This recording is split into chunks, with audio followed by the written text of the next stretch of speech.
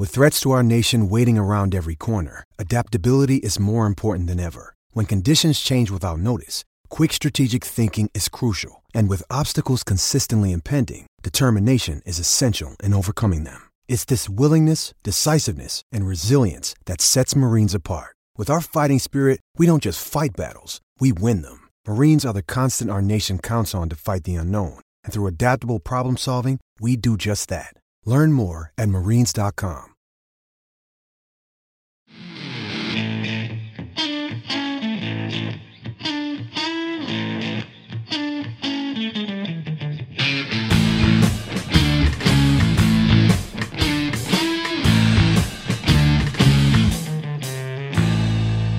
Hey everyone, how's it going? It's Anthony Cosenza with the Orange and Black Insider Bengals podcast, and another week against the Steelers and another creative way that the Bengals find to lose the game. Very exciting game, very heartbreaking game, kind of also a dreary game for those who were in actual attendance for the contest, but nonetheless, the Bengals once again fall to the Steelers in heartbreaking fashion, 28-21, and we're here to talk all about that. We're going to talk about the Chiefs game on Sunday Night Football, but we're also going to make this episode of the Orange and Black Insider, we're going to make it very listener heavy. But what I mean is we're going to take a lot of texts. We're going to try and take quite a few calls. We're going to try and take comments, tweets, all that kind of stuff. We've already got some stuff teed up on that front. So during the middle of the show this time, we're going to take a lot of your questions, a lot of your tweets, texts, live comments in the YouTube chat. So hit us up. We'll give you the live number to hit up in just a little bit. But I want to bring in my co-host, John Sheeran. John, you're still repping a little bit with the Bengals shirt there. How you doing after this one? This was a heartbreaker. I'm just in the middle of failing midterms in school, just like the Bengals are failing midterms in the NFL season. I like the correlation there. Very well done. Yes, and I do appreciate your dedication because for those who do not know, John usually records in the comfort of his own home, but the Wi-Fi is having issues there. So he has gone to the University of Cincinnati Library, the digs there. You can tell there's a lot of artwork and good stuff going on in the background. Yeah, for sure. And the lighting here gives me like Pete Davidson eyes. So I apologize for the YouTube viewers. Yeah, well, I appreciate you joining us. I know our listeners are stoked to have you with us once again. We may be joined by a special guest in just a little bit, but we will see. Let's start off with this Steelers game, John. Another way the Bengals just, but even though they lost, this one had kind of a different feeling to it because they played relatively well on offense. They hung in there and they did what they've done for most of the season, which is come back late, have a nice drive towards the end of the game. And with, less than a minute and a half, they score the go-ahead touchdown. You think, yeah, you're a little worried about the time on the clock, but you're kind of saying, hey, they've done this before now this year. They've won games in this way. Finally, they're slaying the dragon, and then it erupts on them. Your overall thoughts before we dive into some more distinct things into the game. Yeah, like before the game, it just kind of felt like this game will tell us a lot about how good this team is, I guess, because being 4-1, 5 weeks into the year, dealing with some major injuries already, it's something to shrug off. Obviously, the team is talented.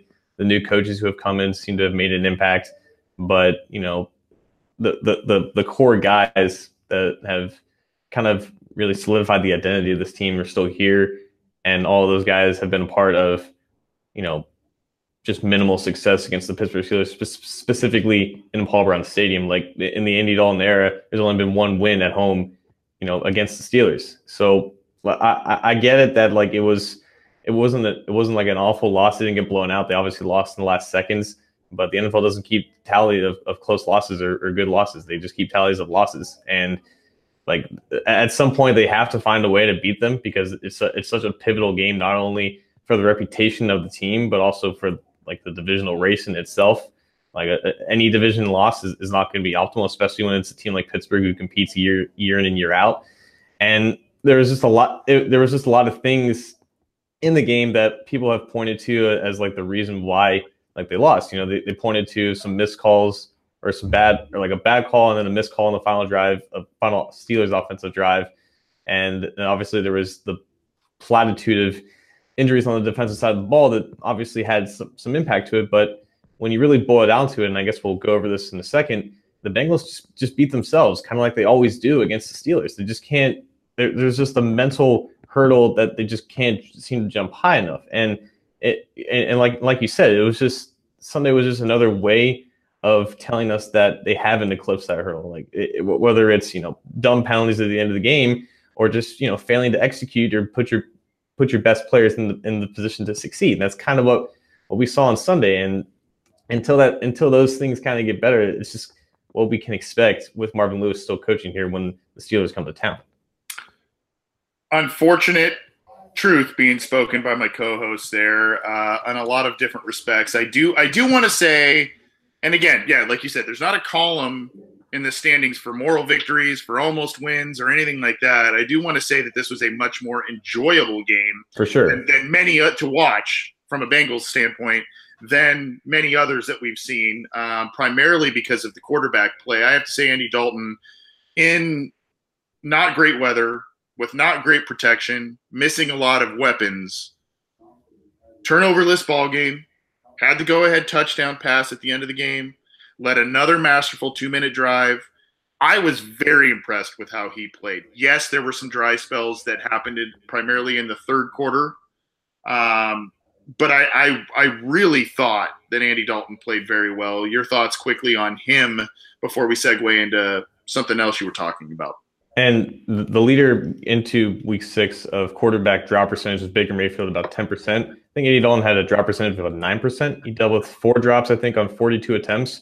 Like 3 of them or 2 of them came within the first 2 drives, and that really kind of impacted his box score in the first quarter. But like he finished the first half, I think 60% completion percentage, that touchdown, over 100 yards, dealing with the rain and the drops from AJ Green and Cody Core. It was very impressive to see him play well against an opponent that he doesn't normally do well against. And that was the reason why they were in the game for as long as they were. The defense had struggles, but they kept them in the game long enough. And it was just weird mistakes down the stretch from, I don't know if it was the play calling or it was just some miscommunication with the scheme or whatever. But, they are competitive when Dalton can play up to the level of the opposite quarterback. And, for so many years, obviously Ben Roethlisberger has been the superior quarterback in this matchup. So when Dalton, finally played at a competent level that matched Ben, the game was close throughout, and they at least had a chance to win. And they almost did win because of Andy Dalton's clutch heroics again on another fourth quarter comeback drive.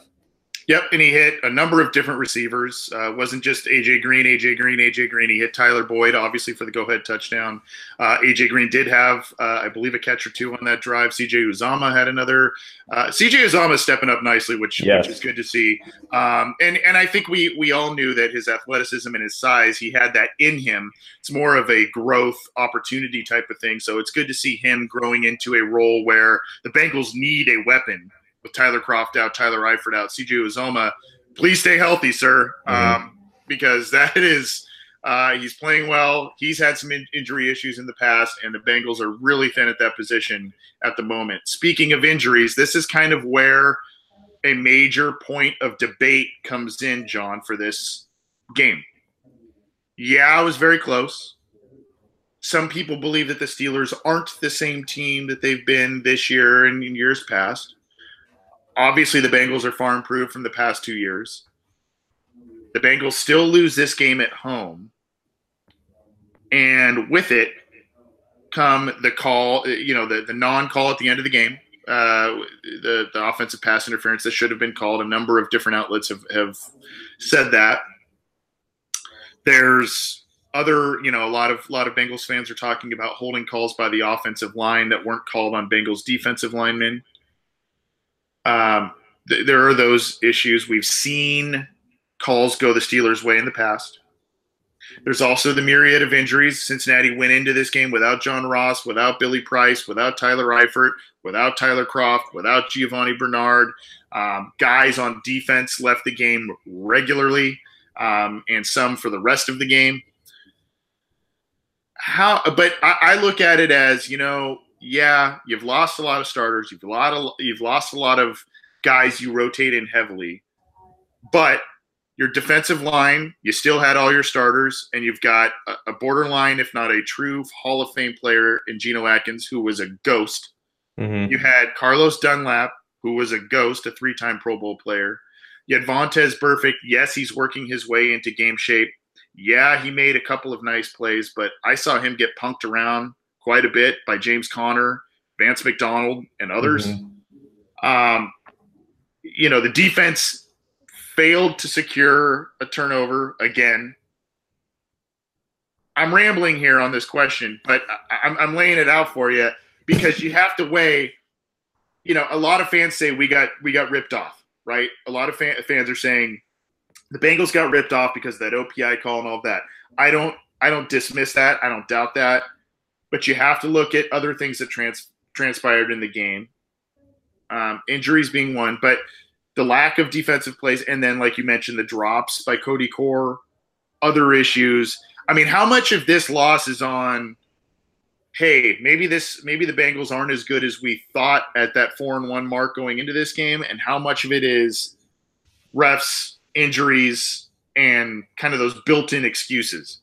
Yeah, those excuses I think have weight when if the Bengals are like 15-2 against the Steelers at home instead of 2-15, they found 10,000 ways to lose. So, common excuses like injuries and refs that at the start they don't have much weight in my opinion. And then you have to look at this, like, when do the Bengals ever get calls against the Steelers? That never happens. That you can't go into this game specifically, if you're a Bengals fan, with that mindset, expecting that the refs are going to call, evenly for both ways. And for the most part, they did, because the Steelers didn't get a James Conner touchdown when they should have. That took off 4 points off the board. There was another call, I think, earlier where the Juju Smith-Schuster touchdown was pretty close. There was a lot of back and forth calls, and I don't think, if you're a Bengals fan, that you can expect to get even calls if that's the narrative that's growing from that. And it's just easy, when you constantly lose to a team, to find, secondary excuses like injuries and like refs that are the main causes of the game. But you can also just look at what went wrong for your team.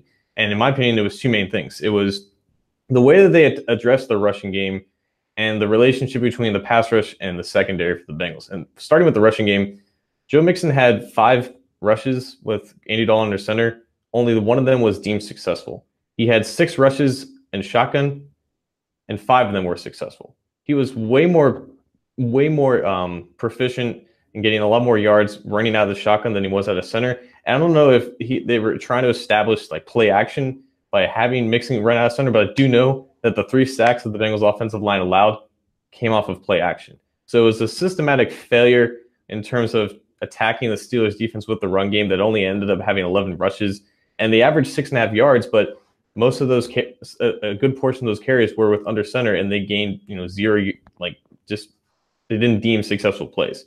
So that was, in my opinion, the problem on the offense, because they tried to force the passing game a lot, and for the most part it was successful, but they didn't have a proper complementary rushing attack against a defense that, obviously knows them and knows their strengths. And you mentioned the lack of pass rush, and I do agree that Geno and Dunlap could have done a lot more, but I also think that compounded with the injuries in the secondary, the Bengals back 7 just could not allow easy separation from their tight ends and from Juju Smith-Schuster. It was just a constant issue all game, and that's why Ben was getting the ball out of the pocket so quickly, completely negating the pass rush in the first place.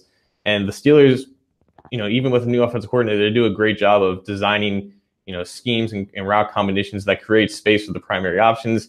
And what I saw from the defense was just a group of linebackers that I've never seen look more lost in coverage, specifically with Burfict, Preston Brown. Vincent Ray tries, but he's just not that athlete to do it anymore. And even with Burfict, who many fans would claim is a good coverage linebacker, he doesn't look comfortable in space out there, handling those crossing routes, getting guys into the zone.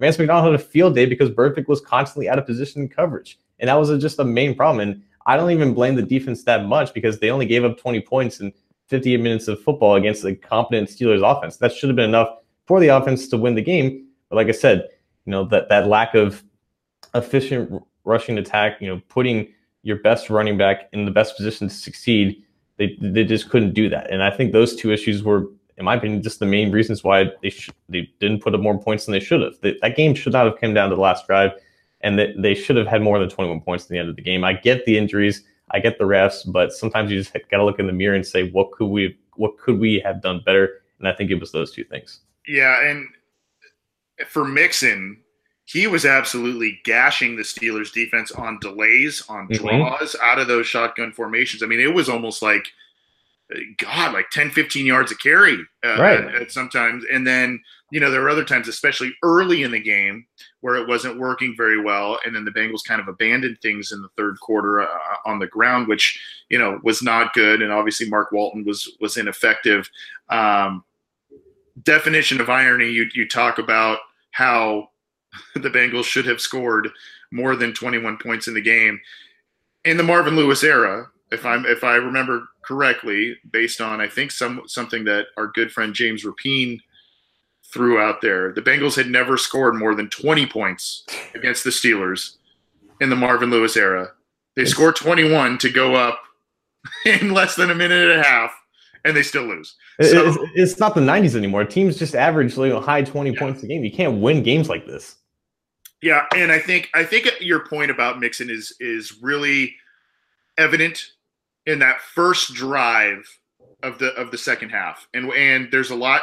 Number one, Erickson gets a 51-yard kickoff return, which is awesome. Sets the Bengals up very well.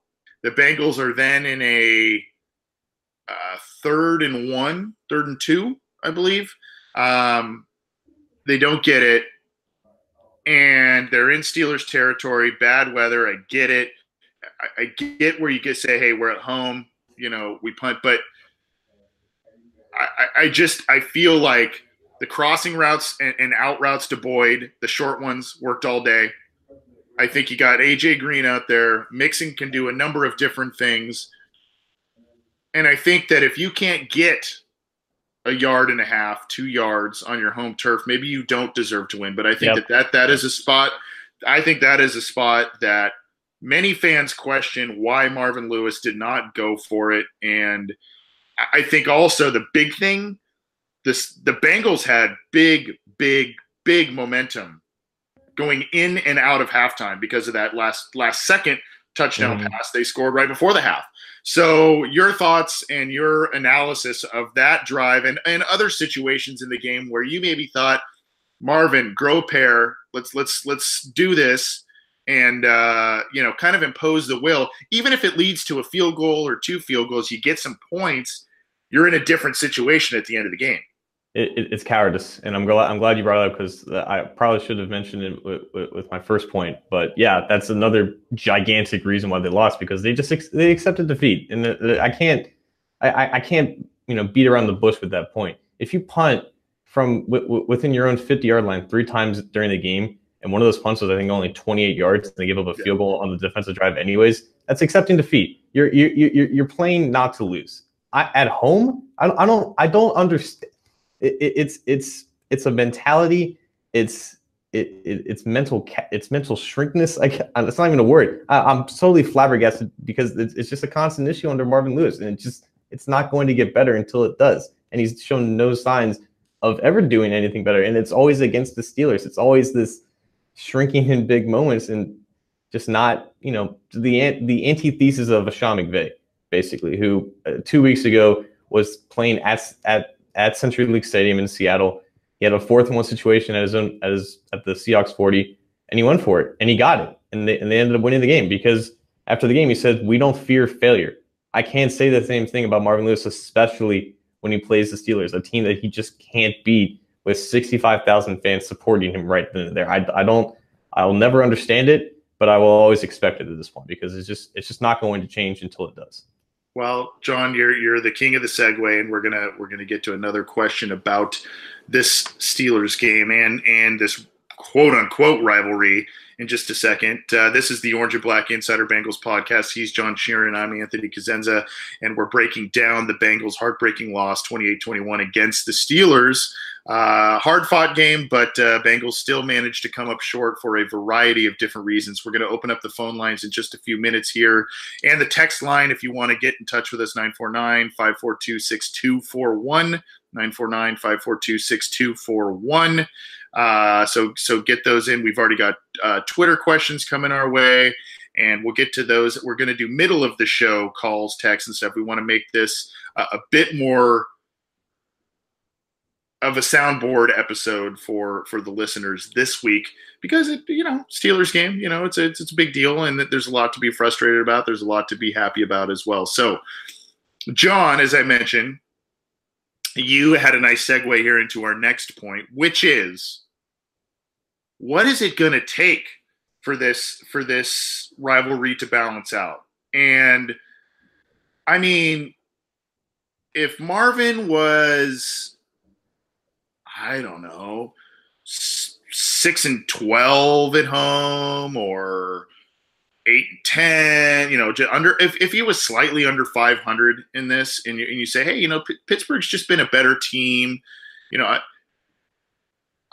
I just, for the life of me, I don't understand why this team is so difficult for the Bengals to beat. And I'm going to come up with a couple of different thoughts or scenarios, and you tell me your thoughts on them, because I wrote an article on Cincy Jungle kind of explaining some of the things about the problems with this rivalry and what the Bengals need to do to maybe start addressing some of these things. But I mean, you go up with under a minute and a half and you lose, right?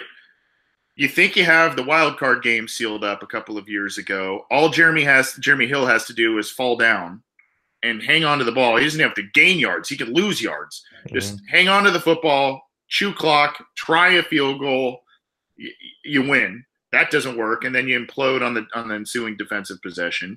You go back to, 2006. At the end of that season, the Bengals needed to win one game. They lost like 3 or 4 in a row. The last one, of course, being against Pittsburgh. They get knocked out of the playoffs.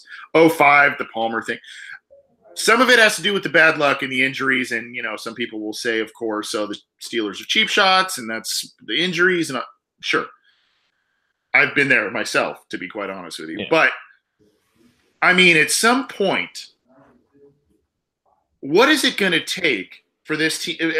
I mean, I did some historical research for this post. I looked back from 1980 to 1990, which was kind of the Bengals' heyday, right? They went to 2 Super Bowls. Boomer, they had both Ken Anderson and Boomer. They were a very successful team in that stretch. In that stretch, basically, Steelers had, kind of an iffy quarterback situation with a guy named Mark Malone and then late 80s Bubby Brister, if you remember those names. Somehow the Steelers still made the playoffs 4 times in that span and actually made an AFC championship game in that span. But Cincinnati largely dominated the division, largely dominated the series, and they went 15-6 in that span. I counted the games. So is it basically going to take Pittsburgh to have Ben Roethlisberger retire, Mike Tomlin be out the door, and finally Cincinnati's like, well, they're good, their best players, their Hall of Fame players are gone. Maybe now we have a chance. Is it the coach? Is it, like you mentioned, certain personnel in this defense? Is it a combination? I mean, this is honestly ridiculous. No, it is, and I'll say something that not a lot of fans would agree with, but I guess I'll say that for the end. It takes a culture change, and it's one of the reasons why a lot of us wanted Marvin out the door, because they play the Steelers twice, and we can guarantee that they're going to lose one every single year, and that can't be acceptable from a professional football team's standards. It's just with him always here, there's always the shadow of a doubt that he is going to lead a team that shrinks when it matters the most against the team that they care about so much to beat. But I don't even know if I can say that. Do they really care about beating them, or do they really care about not losing to them? It's almost like just in this rivalry, and specifically from the past 4 years, it just feels like hate has consumed them. And that's why they let Perfect out on free leash to do whatever he wants, even if he's not exactly good, and he wasn't really good against the Steelers this past Sunday. There's no control with him, and there's no progress being gained from Lewis and just learning from his mistakes against them. And he seems to make a new one every single time they play them.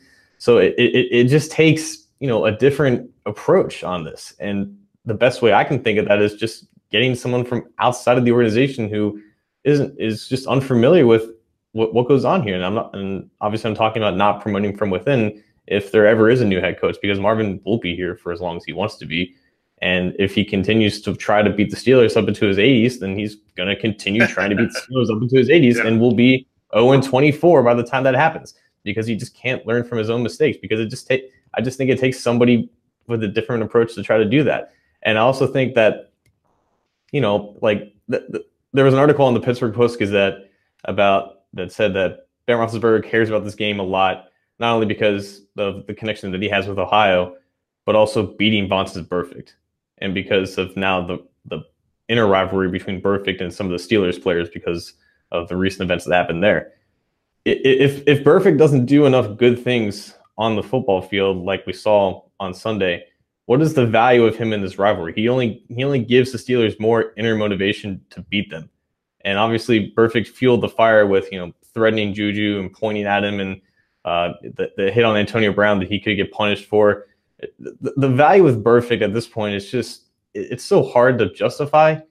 And I think that he, along with Lewis, are just both two pegs of the problem here. And if they go away, I could be confident that they could eventually move forward and gain some progress in this matchup, because the Steelers have a formula that works, and it's just basically let the Bengals implode on themselves, because they just it's so sad, because it's just so obvious how much the Bengals hate them, and it's unfortunate that they can't get out of their own way to do something about it. And I think it's just a product of having familiar faces here that just haven't learned from their own mistakes.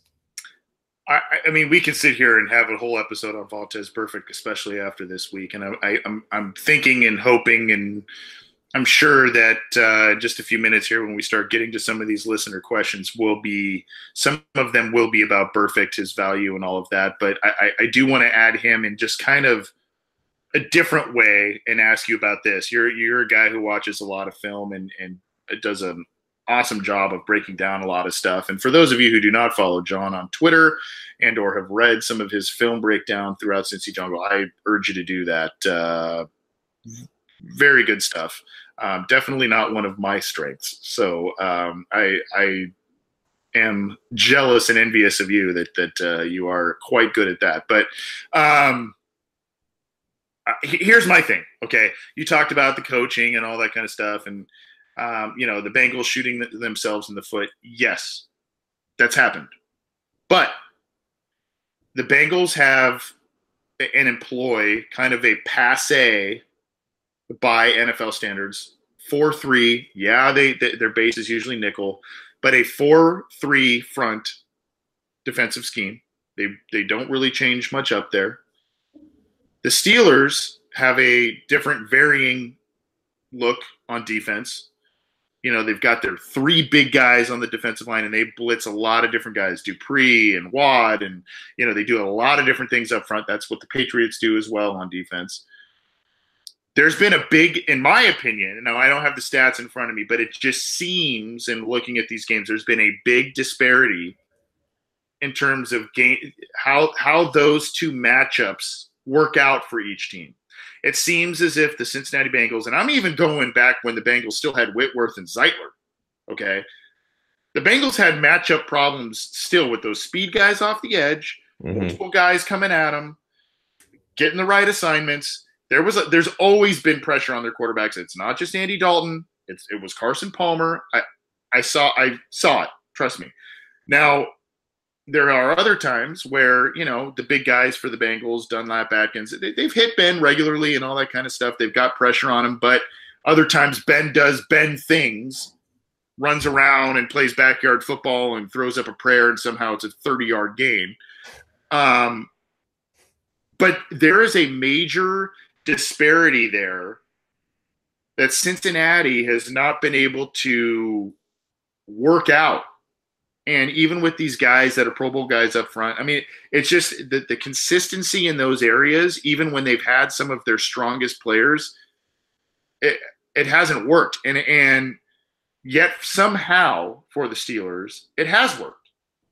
And it also goes back to the run game, right? The Steelers, whether it's I look back, Willie Parker had 100-yard days against the Bengals. Jerome Bettis had 100-yard days against the Bengals. Le'Veon Bell obviously had. Then this week, James Conner. I mean, it doesn't stop. Mm-hmm. So, is that an indictment of Lewis?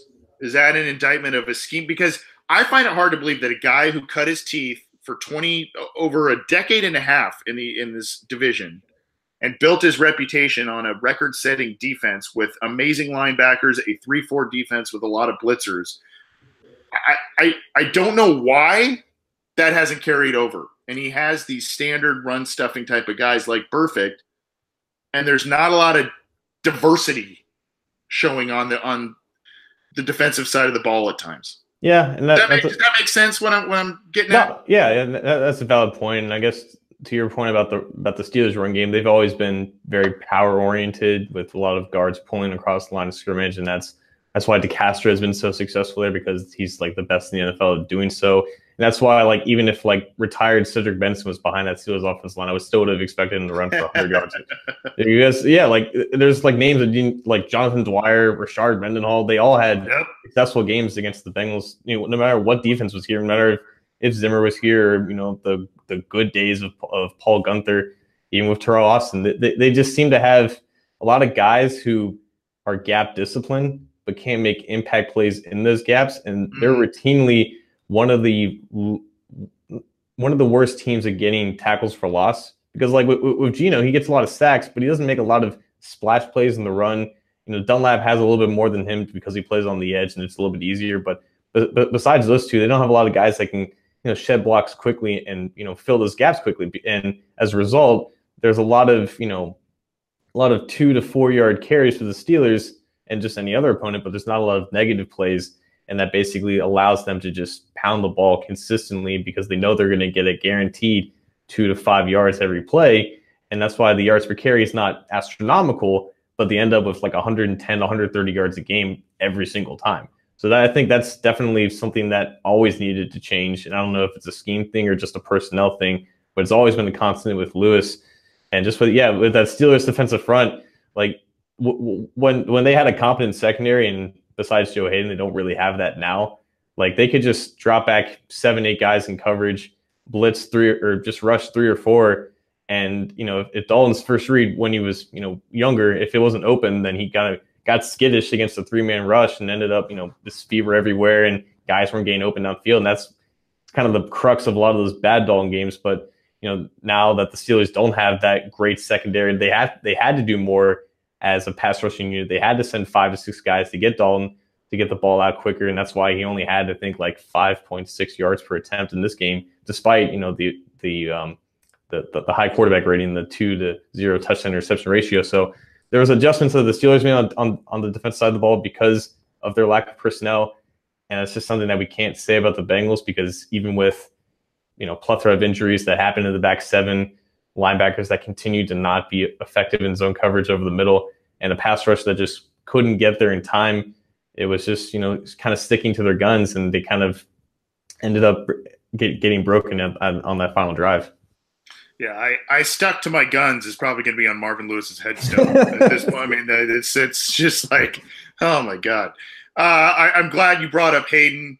I thought that even though it wasn't the prettiest of performances by a lot of high-profile cornerbacks on the field, I thought he played admirably at times against A.J. Green, which, if you know anything about that rivalry. Just in that first drive, too, I think there was like 3 incompletions that were targeted towards Hayden. It was impressive. Yep, Hayden played well. And you know what? William Jackson and Dre Kirkpatrick, they both battled injuries, and I thought Kirkpatrick had some struggles.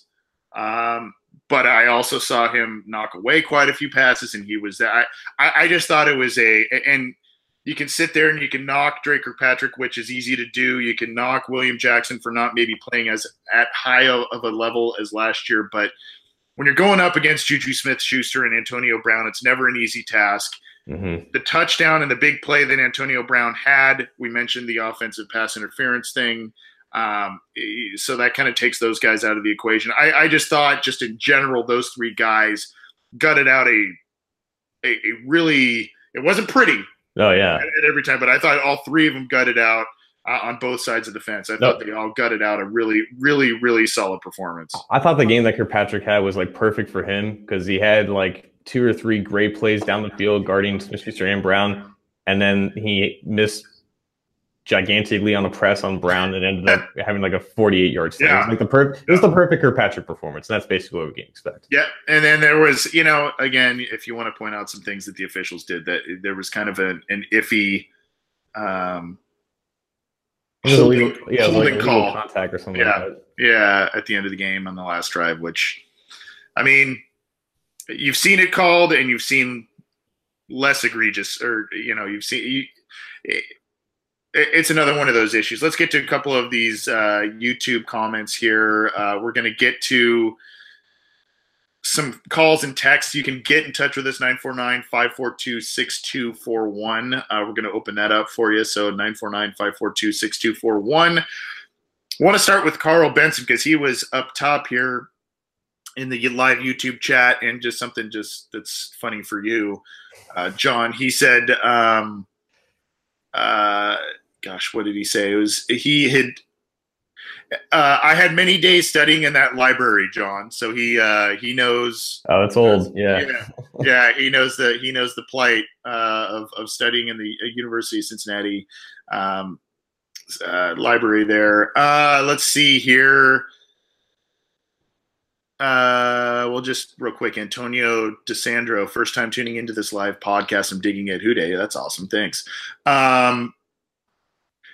There's a lot of also talk of Bill Williams has some good points. Some others talk about, like, Marvin isn't the only guy who struggled against the Steelers. Mike Brown all time versus the Steelers, 14 wins, 41 losses. I think someone else said something about the 1990s. I mean, obviously that was, but the entire point, and I think this is kind of something that we can start to sort of wrap a bow on this here. The entire point of the frustration with this, again, it's the rivalry, it's all that kind of stuff. But in a year where the Bengals seem to have taken a lot of steps, right? They beat a pretty good, they're 4-2. They got the same record as the Bengals. They beat a pretty good Ravens team on primetime, right? They beat a Dolphins team who was also 4-2. Decent win. They've come from behind. The point is, part of it is just the desire to win this game because of the hatred for the Steelers.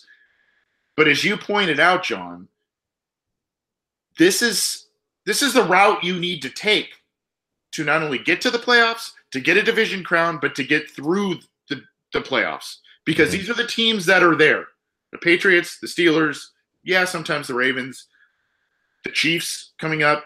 I mean, these are the teams that the Bengals will have to face and beat in order to get that ever elusive playoff win. And I think that's why people, it's week 6, and you can kind of say, dude, the more important one could be week 17, and very well could be the truth. But still, these are the types of games that you need to win. These are the types of games you need to get into the playoffs, get home field advantage, all that kind of stuff. And like you said, they can't seem to do it. Yeah, and that's exactly right. They could win 12 games this year, but those 4 losses could be this one next week on Sunday Night Football, maybe like one against like the Ravens or another good team, and then one more against the Steelers. So they have 12 wins. They might even have a bye, but even with those, they're true tests during the year. What if they all fail? How much confidence can you really have in this group of players and coaches that they're going to be able to get it done when it matters the most. And to me, it's just like it's like two freshmen in high school. Like one guy just pounds on the other, like in the hallway. The other dude who gets pounded, like goes into the gym for like 3 years. They both meet up in senior year, and like the little guy is like benching like 300 pounds. You know, he's like practicing boxing. He's like ready to do anything, and he's like beating up the rest of the school. And at this point, and he finally meets that bully from freshman year, and he still gets knocked on his ass like after one punch. It's basically the relationship. Like they can do anything else, they can play well against any other team, but this is the one team that kind of matters for their psyche, and they just can't seem to do it, and it's just unfortunate. Yeah, and like I said, Marvin Lewis has been in this division for a long time. He's coached in this realm for a long time, and for some reason, he's found a way to beat Baltimore pretty consistently. He's found a way to beat Cleveland pretty consistently, and now he's 8-25 against the Steelers, 2-16 at home. Pitiful. I mean, that's pitiful. We'll see what happens in Week 17. Like I said, that could be an incredibly large game for both playoff appearances, winning the division, home field advantage. I mean, we don't want to get ahead of ourselves because the Bengals, they still have a lot to show us. But a 4-2 start, and this roster is a solid one. Some places are very banged up. Some places are really starting, they'll start to get healthy as the year goes on, but we'll see. One side note, John, and I wanted to ask you about this. I've seen a lot of up and down play from Trey Hopkins, some up in the weeks going up to this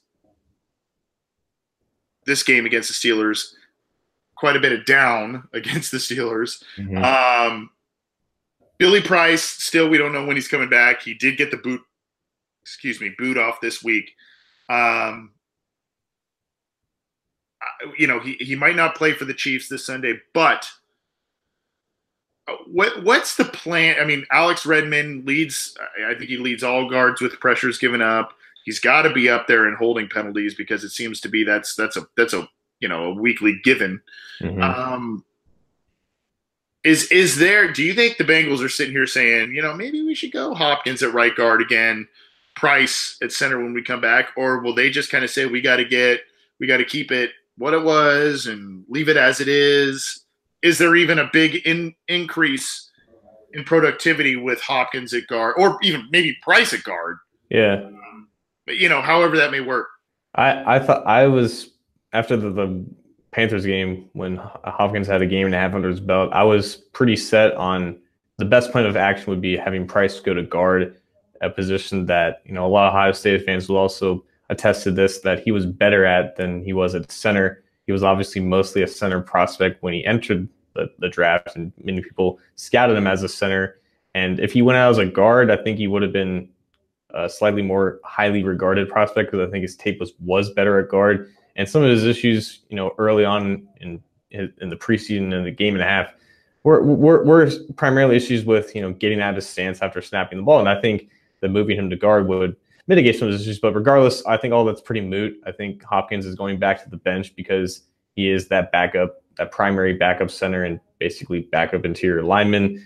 I think Price will retake his spot at center because they kind of made their bet with that. They said they only are looking at him at center, and I guess they didn't quite expect Redmond to be this bad in pass protection, but they'll also look at the good plays that he's made in the run game, and there are some. I do think he has value there, but I think in 2018 it's more valuable to have five competent pass protectors than 5 competent run blockers, because you can scheme around the run game and with the run game 9 ways to Sunday, but you got to be able to pass protect, and I think that Price gives them the best option at center for that.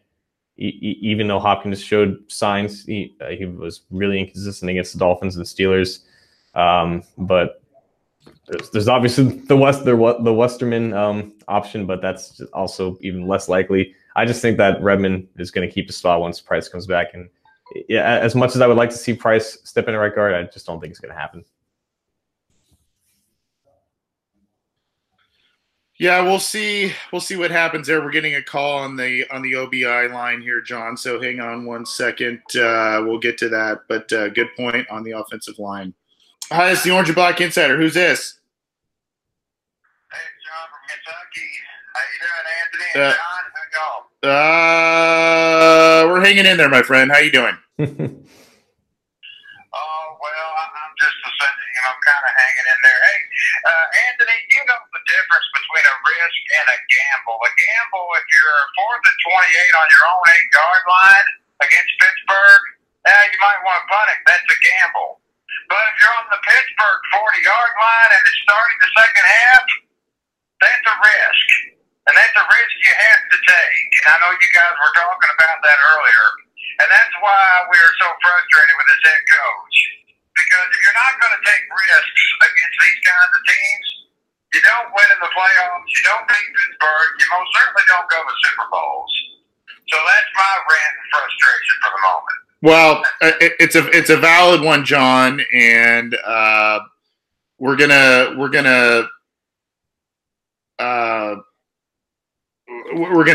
a lot of calls here, so we're gonna get you off the air in just a second here. But I think it's a valid one. I think, as we mentioned, Marvin Lewis has, in that game, had opportunities to go for it. And, I can understand later in the game, maybe things are pretty tight and, you kind of say, hey, let's kind of punt the ball. Let's play field position. It's raining. We are at home, all that kind of thing. My thing is, I'm a big momentum guy. And as we mentioned here, some people don't believe in momentum being an actual thing in sports. I personally, I think it's a gigantic thing. I think it builds confidence. I think all of that. And I think that Marvin Lewis, you get a 50-yard kick return to start the second half after you marched down the field and scored a touchdown before the half, and then you sit on the ball and punt it on a 3rd and short. I think that deflates your football team. I really do. And I think you lose the momentum that you gathered before the halftime gun. Absolutely. And I think that's. Marvin Lewis said, well, I didn't want to give the ball back to Pittsburgh right there. Well, he did give the ball back to Pittsburgh right there. Yep. Yeah, he punted it, but still. Punts or turnovers. You tell me with the talent you have, you don't have enough confidence to get 1 yard on the other team's 40-yard line to start the second half. I mean, the average owner in the NFL, you better believe he's having words with that coach on Monday morning. But evidently, the one we have, he's evidently satisfied with all this. Well, we're gonna. You're getting a lot of. Oh, go ahead. No, I appreciate it, John. We're gonna finish this question off the air. Appreciate you calling in. Great to hear from you as always. There's definitely more to talk about here, but hopefully you enjoy the Sunday night football game. We'll be talking about the Chiefs in just a little bit here, so definitely stay tuned for that. Appreciate the call, sir. John on OBI, not John from Kentucky.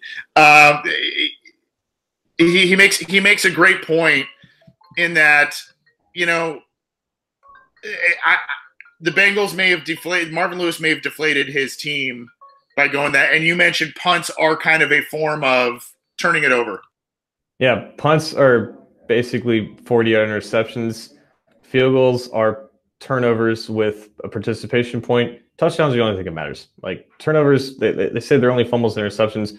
Punts are also part of turnovers. And mind you, it was a 28-yard punt. So it's like in an era where analytics is king, the expected risk of just going for it on a 4th and 1, it's so monumentally lower than just giving the ball back 28 yards down the field. So that line of thinking is just so outdated, and I think that perfectly encapsulates who Marvin Lewis is as a coach. Yeah, totally. And what I wanted to get to was, you spend a 2nd-round pick on your quarterback, you spend a 1st-round pick on a center, you spend a top 5 pick on a wide receiver, a 2nd-round pick on another wide receiver, multiple 2nd-round picks on running backs. Granted, not everybody's on the field at this point, but you have invested a lot of draft capital at skill positions for these type of situations, and you punt. I don't get that. We've got another call here, John. I believe it's from good friend Andrew Seiler. Andrew, how are you, sir? Good. How are you guys doing? We're reeling from the loss, but we're doing all right. Oh man, me too. I was at the game, man. I was 114, section 114. Oh wow. I almost was in tears. Wait, what? Good Lord, but I don't really have a question. I just wanted to say I love you guys. I love this show, and I love the Cincinnati Bengals, and wanted to be positive. I really think, man, Dalton's going to be the MVP of this game on Sunday. 4 touchdowns and 400 yards. I'm calling it right now. Okay. Well, that was actually where I was going with the next question. First of all, we love you back, buddy. Appreciate it. That's very flattering to hear that. But I will say this, and I guess because you have because you've given us a little bit of an Andy Dalton impression. I'll get to your score prediction in just a second, but just to harp on your point a little bit about Andy Dalton, I did some math. He's basically he's got 14 touchdowns through 6 games so far this year.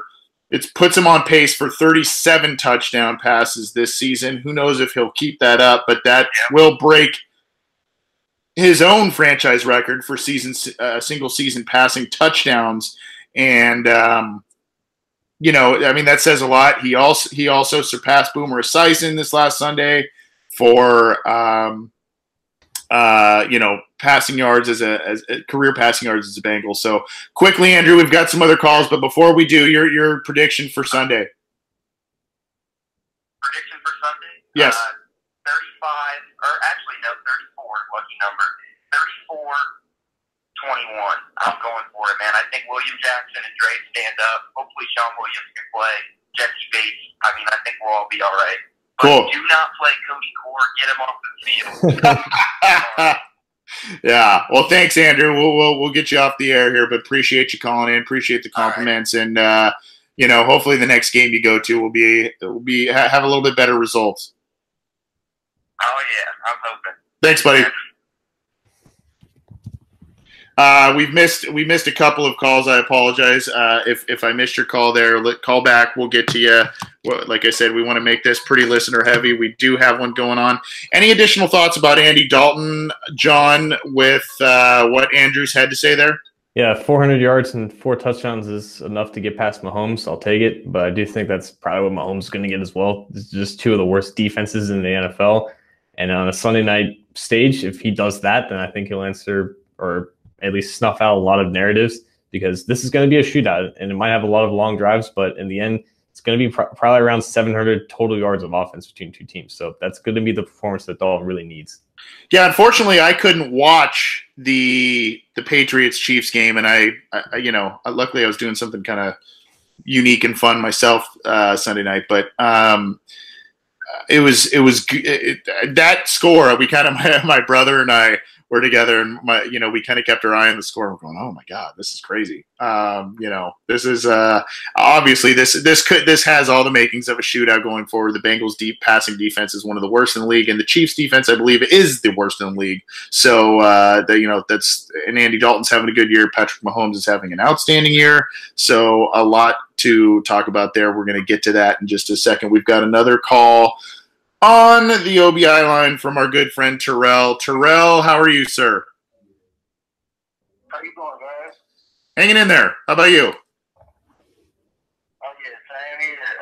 We all know that the Bengals had a nail biter, but I just feel like we still got a good team. We still got a pretty good team. I know we down with injuries and some coach mistakes and a little bit of other things, but I think we're gonna do all right. And what I was gonna say was some 2 quick things. I always consider what we're gonna get for the next year's draft. Like 3 biggest things: offensive line, either guard or tackle. I could say tight end and a tackling linebacker. And my other thing was I'm ready to trade John Ross for Amari Cooper for a 5th-round pick.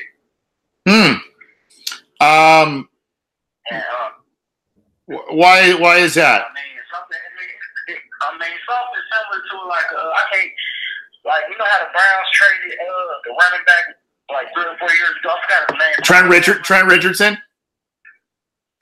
Yeah, that's who John Ross is to us. That's what I feel. I'm sorry.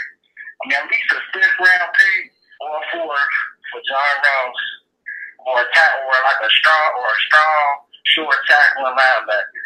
Well, it's not the craziest idea in the world. We'll get you off the air here, Terrell. I know my buddy John here is a good film guy and draft guy, so we'll talk about your question off the air. Appreciate you calling in, my friend. John, I think we're giving up on John Ross a little too early, in my opinion. Now, I think if we're talking this point next year, early in the season before the trade deadline, and John Ross still has yet to make an impact, then I think that's a viable conversation. I think we need to give him, a full year schedule at least to kind of see, and a year later trading a number 9 overall pick for a mid-round pick. I don't know if that makes sense, and who knows if there's even demand out there at this point for him. So that's one thing. I do think Terrell has valid points with guard, tackle, tight end, linebacker being the team's biggest needs. Your thoughts on both of his areas he brought up? Didn't we just have this conversation 2 weeks ago? Feel like it. I get it. He's injury prone. He can't stay healthy. It may not be the extent of Tyler Eifert, but he runs, he pulls a muscle. He's out for 2 weeks. I get it. Still, he's 22, 23 years old, and he has immense value to the offense. Give him time. We just had this conversation 2 weeks ago. I'm not going to continue on about that. But definitely right tackle, right guard, any linebacker who can play in space.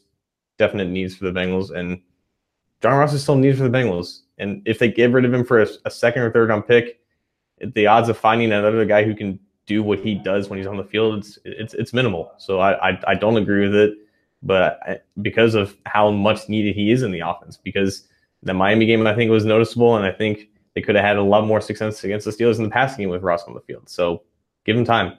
Year 2, I'm not open to it, especially in a year where you've already lost Eifert. Croft's going to be gone for a long time.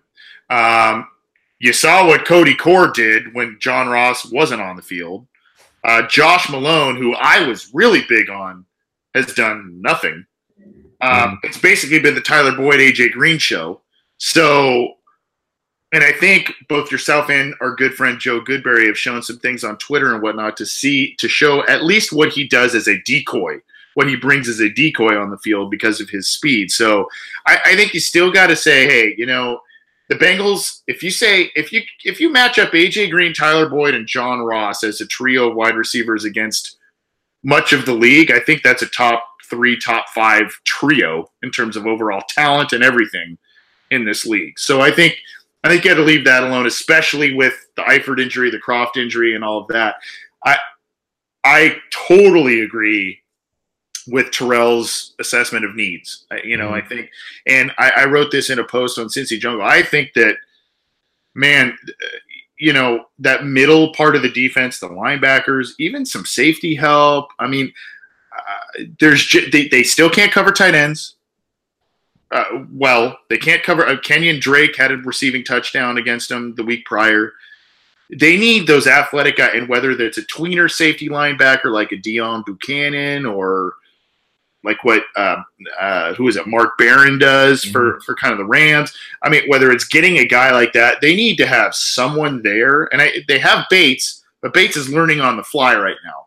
Right. I just kind of think that they need some of these guys and some of those types of guys in today's NFL. And I think that it was like an anonymous defense coordinator was on record saying today that the modern NFL defense is more focused on forcing turnovers than limiting yards because of the way that the offensive game has evolved.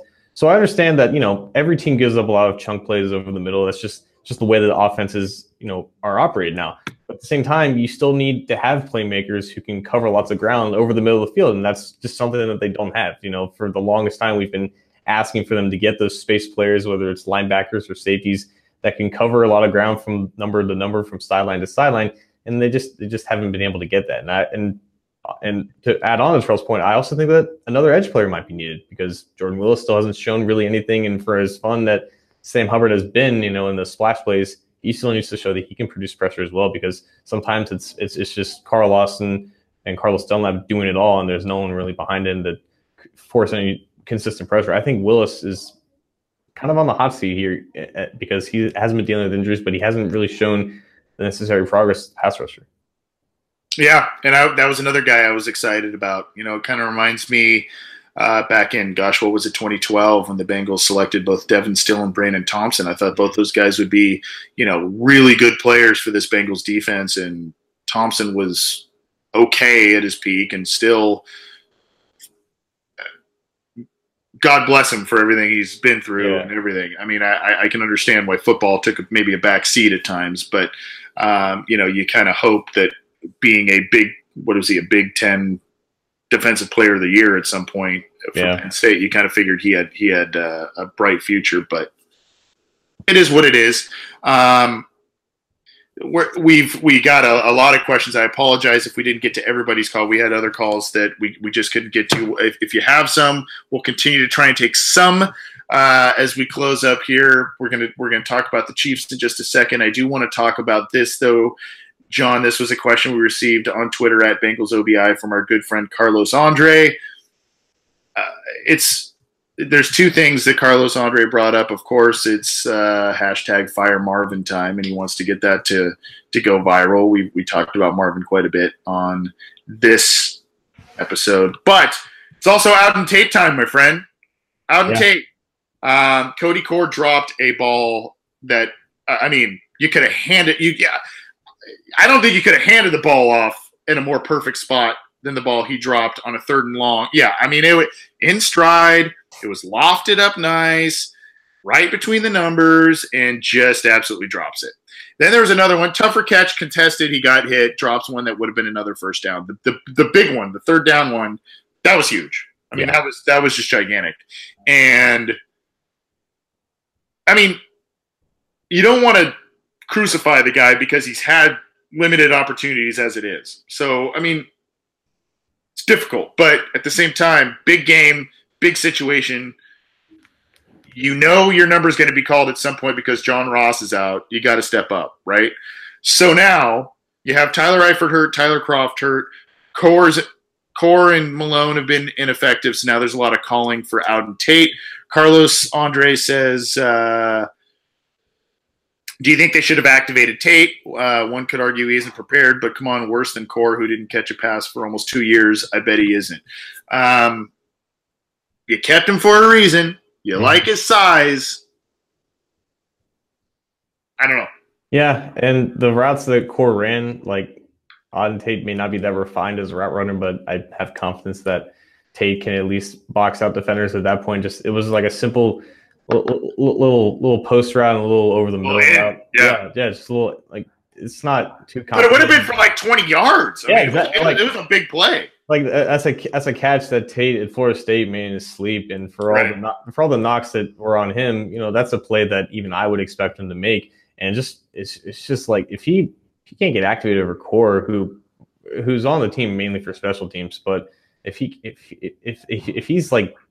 as bad as they say he is in practice, it's kind of scary to me. And obviously this is the avenue that we've been down before with young players under Marvin Lewis who maybe aren't as bad, not in practice as the narrative may seem to be. But it's just odd that, with Ross injured, with the struggles from Core, that we just haven't heard anything about Auden Tate at all in practice. And, it's just hard to predict that changing until we see it happen, because with any Marvin Lewis decision, it's just impossible to foretell what he's going to do and how he's going to build a team week to week, just from what we see in the past. But yeah, I definitely think that Tate, he at this point, if Ross is still unhealthy, with what Core showed, at the very least, it's Malone's time to get some targets. And if he doesn't do well, then you have to turn to Tate at that point, because you have 7 receivers for a reason. You might as well use them all until you find one competent replacement. Yeah. And, Core was one of those guys, height, weight, speed. You liked, he didn't have a lot of college production, but you liked what he put out there. He was a special teams guy that Marvin Lewis always covets at the back end of running back and wide receiver groups. So that's why he made the team. Auden Tate's still raw, but I would not be surprised, especially if Croft remains out for a while. Obviously, Eifert's on IR. Maybe John Ross misses some more time. I would not be surprised as the season goes on if you start seeing Auden Tate being on the active list.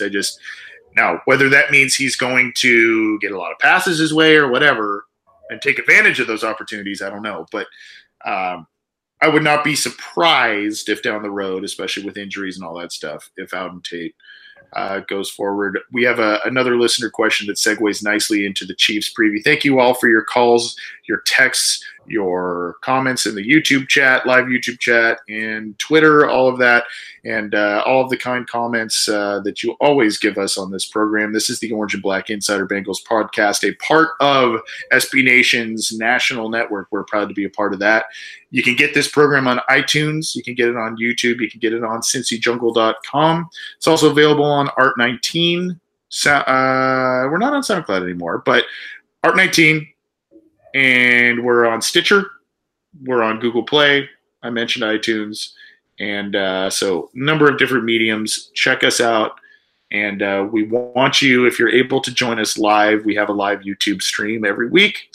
We do this show that is available on our YouTube channel. So subscribe and get alerted to that. Or we're on cincyjungle.com every week as well, so you can check that out. We appreciate all of the support. Obviously, there's been a lot of excitement with some new faces around these parts because of what the Bengals have done this year as opposed to other years. And it's also good to hear from and see some of the old faces from a long time ago and from the beginning of this program showing up both on the phone lines and whatnot. We're going to get out of here in just a few minutes, but this is a question that segues nicely, John, into previewing the Chiefs. And it is from the gentleman who said he was a first-time tuner-inner. And I called him Antonio before, but I believe it's Antonino DeSandro. He says Sunday night will be 44 degrees in Kansas City. I know we're all talking about a shootout, but could the weather work to our advantage against a young quarterback? I think that's a great question. Yeah, it is. I think there's a couple of facets here at play. Okay, and I don't want your take. Just kidding. I do want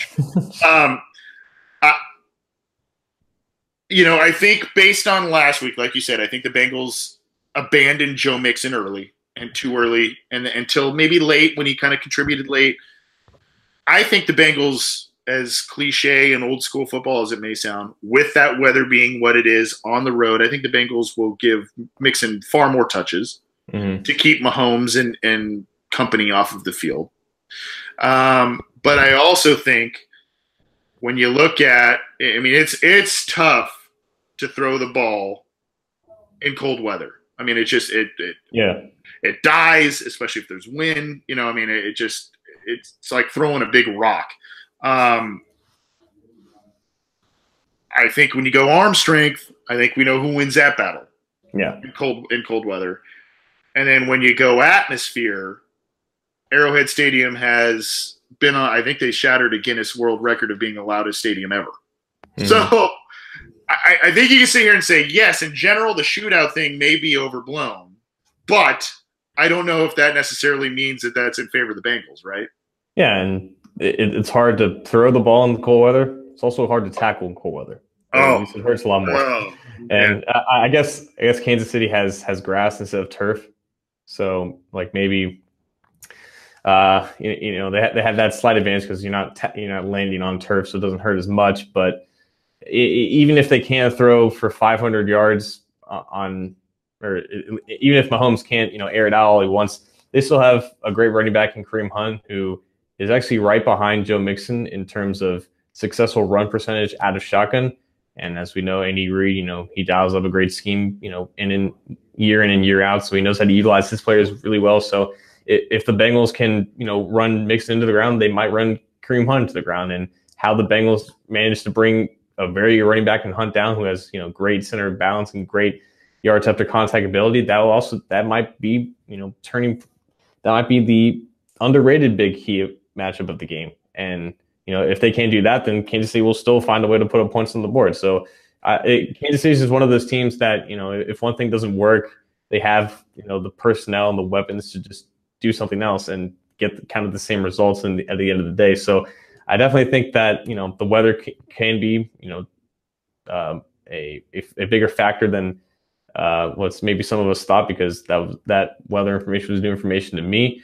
But I also think that we can't really assume that Kansas City will be held under 30 points just because Mahomes can't throw 10 deep balls to Tyreek Hill during this game. I think that the Chiefs are just too talented on offense that the Bengals defense can't really assume that they'll be able to stop them all game. Very true. How confident are you in the Bengals defense? I mean, I think we're all not very confident, at least with the back seven, both because of injuries and where they rank in a lot of categories. But how confident are you, even with Darqueze Dennard probably out, Sean Williams potentially out? He sounds like he might be a game-time decision with a concussion type of issue. And the Bengals at least containing Kareem Hunt, their tight end. Travis Kelce's one of the best in the league. It's really weird to say. I think Tyreek Hill has an Antonio Brown type of factor, speed, all that kind of stuff. Cincinnati has had an up and down record with corralling Antonio Brown at times. They've made him non-factor at times. He was obviously a factor last week, but it's almost to me that Hunt out of the backfield, Kelce as a receiver are two weapons that are almost more scary to me than Tyreek Hill, as weird as that may sound. No, I think that's a great point. And I think what we're going to find out early in the game, with Sean Williams potentially missing the game, that will insert Clayton Fedulum into the starting lineup. With him there, I wonder if they just kind of leave Jesse Bates alone in center field and they run a lot of cover 1, cover 3. And that will put a lot of stress on Bates, making sure that Hill doesn't get over the top of either William Jackson or Drake Kirkpatrick, whichever side he's lined up against. So I think from the Bengals standpoint, their main goal is to not let Hill get over top of them, because he is their best weapon, just in terms of a big playability. And when all that's going on, with the Bengals' struggles to cover the middle field, that even opens it up a lot more for guys like Hunt and Kelce to either be checkdowns or running crossing routes or just doing anything in that extra large vacant space that Tyreek Hill has created. And it's basically the effect that all of us want to see John Ross create for the Bengals offense. And that is scary to me. And to answer your original question, I think that maybe the Chiefs come out firing, they get a touchdown out of the gate, but I also think that the Chiefs offensive line has some issues, and I think that the Bengals defensive line can also exploit them. They can pressure Mahomes up the middle, they get him maybe routed a little bit, and they might have some drives where they're able to stop them from crossing the 50 and forcing them to punt. But with this kind of offense, all it really takes is kind of one play to really break things open, and at that point, maybe it might just be too late. So the offense is definitely going to be tasked upon matching them drive for drive, because as good as the defense might be able to potentially limit them, I think there's definitely going to be some type of breaking point late in the game where the Chiefs just kind of break off some explosive plays, and it'll put a lot of stress back on the Bengals offense to match that. So Marvin Lewis is I believe he's 6-2 against Kansas City in his tenure, and has arguably the biggest win of his entire Bengals career against Kansas City, which was back in 2003, that put the Bengals basically on the map. Put Chad Johnson on the map. Kansas City at the time, I believe, was 9-0. Cincinnati was 4-5, 5-4, and they stunned Kansas City at home thanks to Peter Warrick, if you remember that name, coming up with some huge plays. Chad Johnson coming up with a couple of plays. John Kitna was quarterback. Carson Palmer was riding the bench. So Cincinnati has beaten Kansas City an important contest before. It's been on both fields. This is probably the most talented Kansas City team. I mean, you can go back to that 2003 team that was 9-0. I would venture to say that this is a better Kansas City team, but this may be a better Cincinnati team than we've seen in years past, based on their resiliency, their ability to come back. Andy Dalton's playing at a high level. The defense is feast or famine, but when it's feast, right? Yeah. So how confident are you in this year's team, even if they get down, like you said, maybe Mahomes gets an early lead, all that kind of stuff. How confident are you, based on what's transpired in those first 5 weeks, what transpired last week, how confident are you with the Bengals to not only make this a close game, but potentially sneak out of there with a win, even with the injuries and all the issues? It's the funniest thing because I go into this game, excited to watch a young Patrick Mahomes and the Kansas City offense, do their thing, even if it's against the team that I root for. And I'm excited to do that because I don't expect the Bengals to win because it's on a Sunday night game and potentially the quarterback will be better than the quarterback of the Bengals. But for the first time, going into these kind of games, I do kind of have confidence that they have a chance because of Andy Dalton. That's something that I'm not used to saying after watching him for 7 years, but he's starting to play at a more consistent and level and stable, level of play. And that's just not something that we could say for, the majority of the time that he's been here. He's been kind of like that roller coaster. He has ups and he has downs.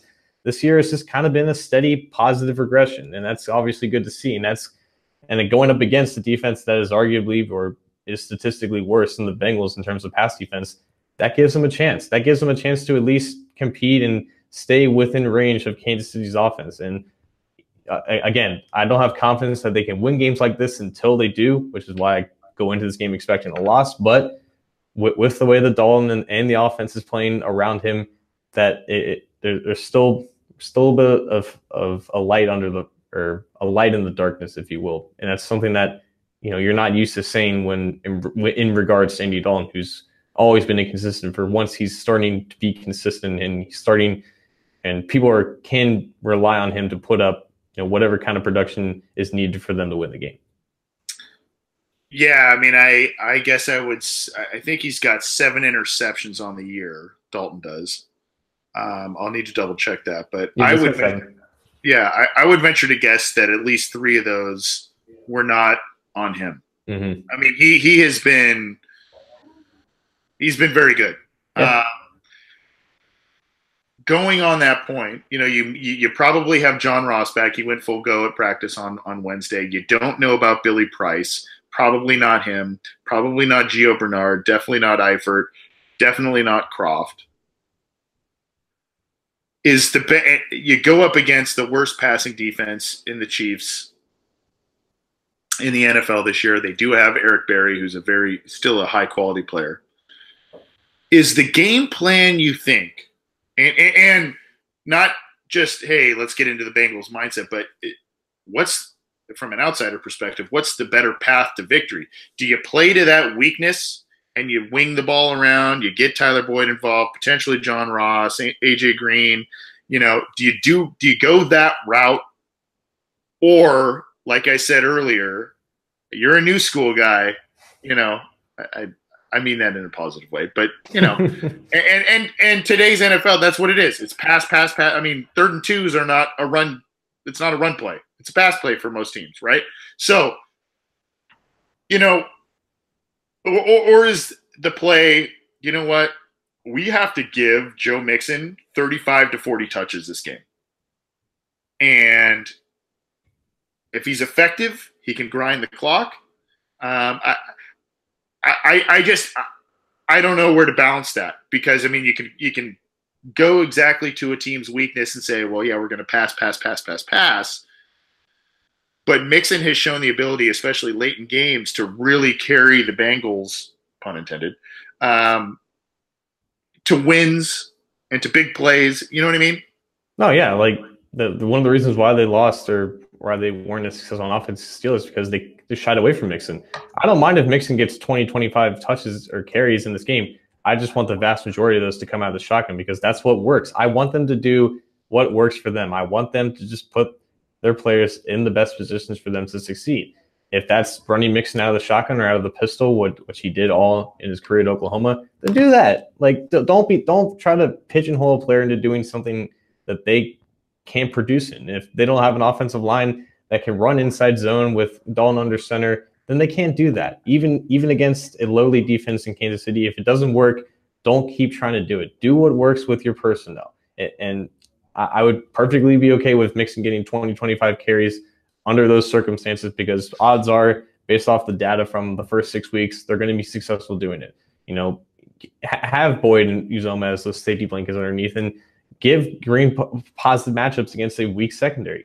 They have the weapons to do this. They have the personnel to put up points against Kansas City, even in an atmosphere that historically they've done bad at. But just put your players in the best position to succeed. Whatever route, new school, old school, that takes, then so be it. I love that, because you have kind of, I guess, sort of contradicted a comment by one of our good friends, Michael Myers, in the YouTube chat, because I have always been a proponent, like you said, put your guys in the best situations to potentially succeed, the best game plans to potentially succeed, right? Mm-hmm. So I've been a big proponent. Hey, John Ross, if you're not confident in him on offense, why not try him on kick returns or punt returns? He was electric at those in college, right? Mm-hmm. There are other guys like that on the Bengals, and we want to save him. We don't want him to get hurt. So with Giovanni Bernard out, Mark Walton being relatively ineffective at times, the Bengals cutting ties with Thomas Rawls in a really weird signing that happened there. Michael Myers says you can't run Mixon more than 20 to 25 carries. If he goes down, all we have left is Walton.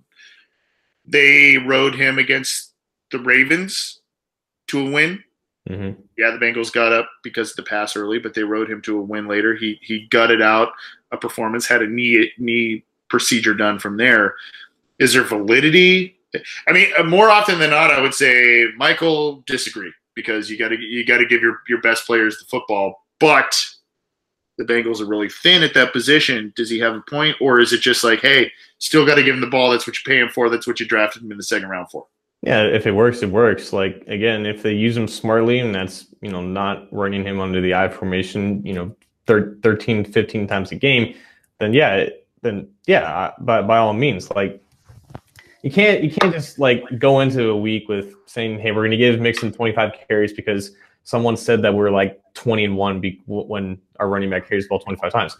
They carry 25 times and get 70 yards. What's the point? Right. You do what works. Yeah. And whatever the course of the game kind of takes you. Right. If you find soft spots in the Chiefs secondary, expose them. Get some short passes out there, and then based off that, try to get one deep with Green. And if you're having success, stretching the Chiefs defense laterally on some outside zone runs, then hit back with a bootleg and get Uzoma out on some yards after catch. Just kind of work off what works and just keep going from there. And whatever, again, like I think I've said this like 3 times, whatever kind of happens, what works during the game, just keep doing that and just kind of build off of it. And if something doesn't work, just don't be stubborn just because you think it will. Right. And I see Michael's point because of the decimation at certain positions, but you draft guys for a reason. You fall in love with guys in the draft process for a reason. You draft them high for a reason. You pay them a lot of money for a reason. And a lot of times at the skill positions, it's to get the ball in their hands. So you can't go into a game and be like, well, we should really – I mean, sometimes you got to do that, especially, if someone's coming back from a major injury or something like that. You go, limit. It's kind of like a pitch count, right? But if it's a game you need to win, football is different from baseball. I mean – to me, you got to give the guy touches, especially if it's working. Let's get out of here with your prediction here, John. We've gone a little long, and I'm worried that the Cincinnati Library is going to kick you out there, buddy. What's your prediction in this game? I teeter back and forth, to be honest with you, about what I feel on this one. I'm going to put you on the spot first. 31-20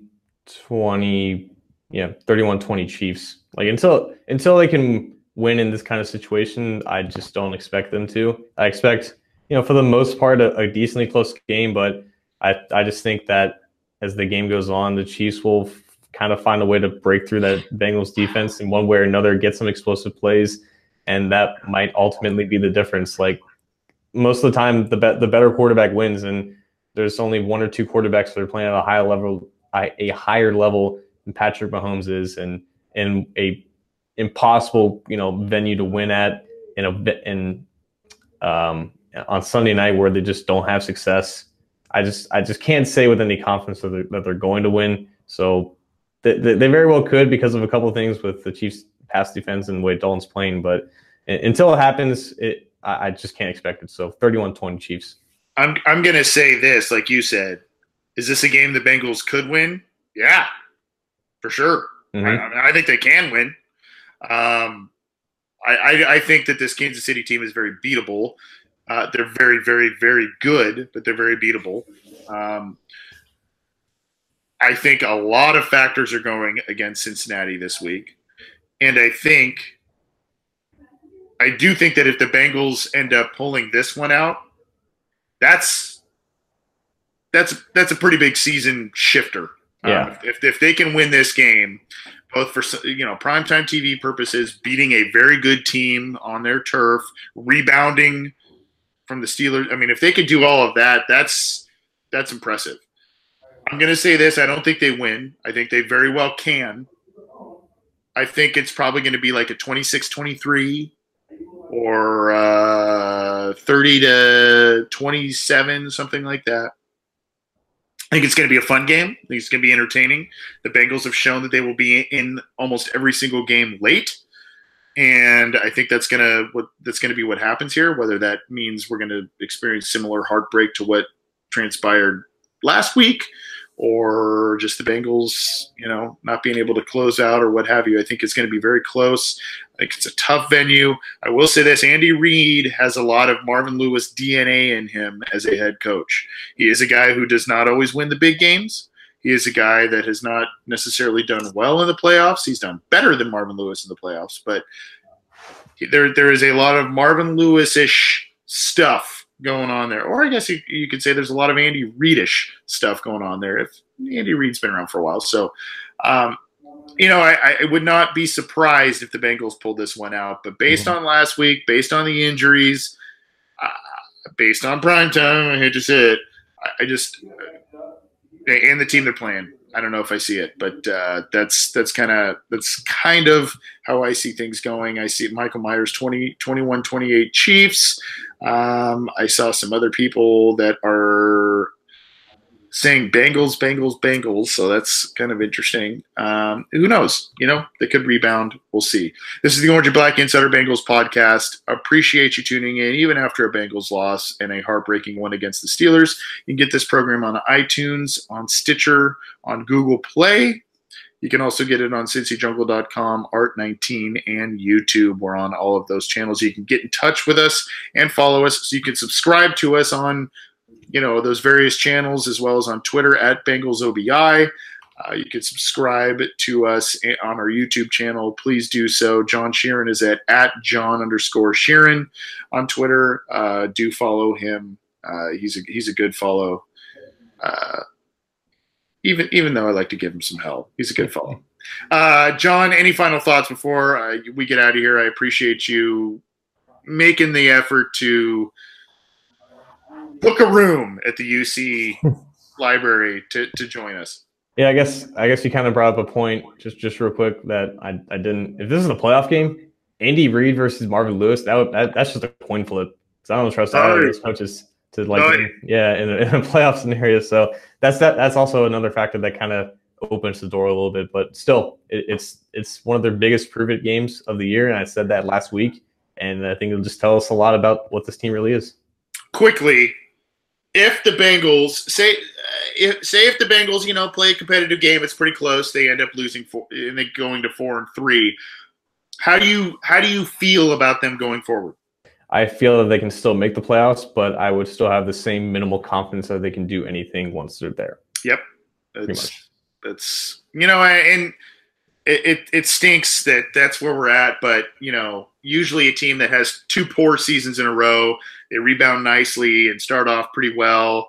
Usually you're like, hey, we can make the playoffs and maybe make a little run. But we've seen this song and dance before. We really have.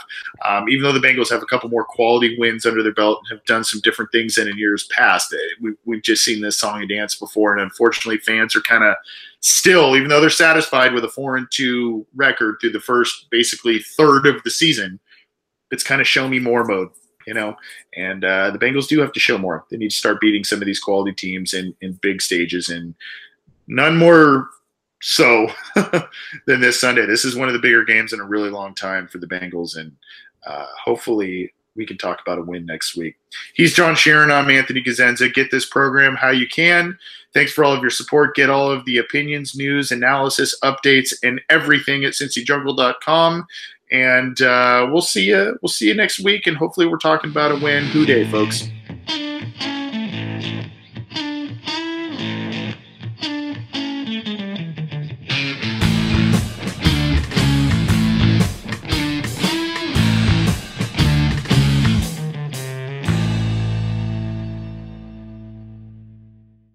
Hey everybody, it's Nilay Patel, editor-in-chief of The Verge. I host a podcast every week called The Vergecast with my friends Paul Miller and Dieter Bone. We've got a rotating cast of characters from our entire site, which is about technology, how it impacts culture, and how that is all a big cycle that causes us to have a wide variety of feelings that you can listen to every Friday. We've done over 300 episodes in the 6 years since The Verge has been around, but you only need to listen to one, the latest one, to get caught up on everything in tech news. Vergecast is on Apple Podcasts, Spotify, everywhere else you listen to podcasts. Check it out.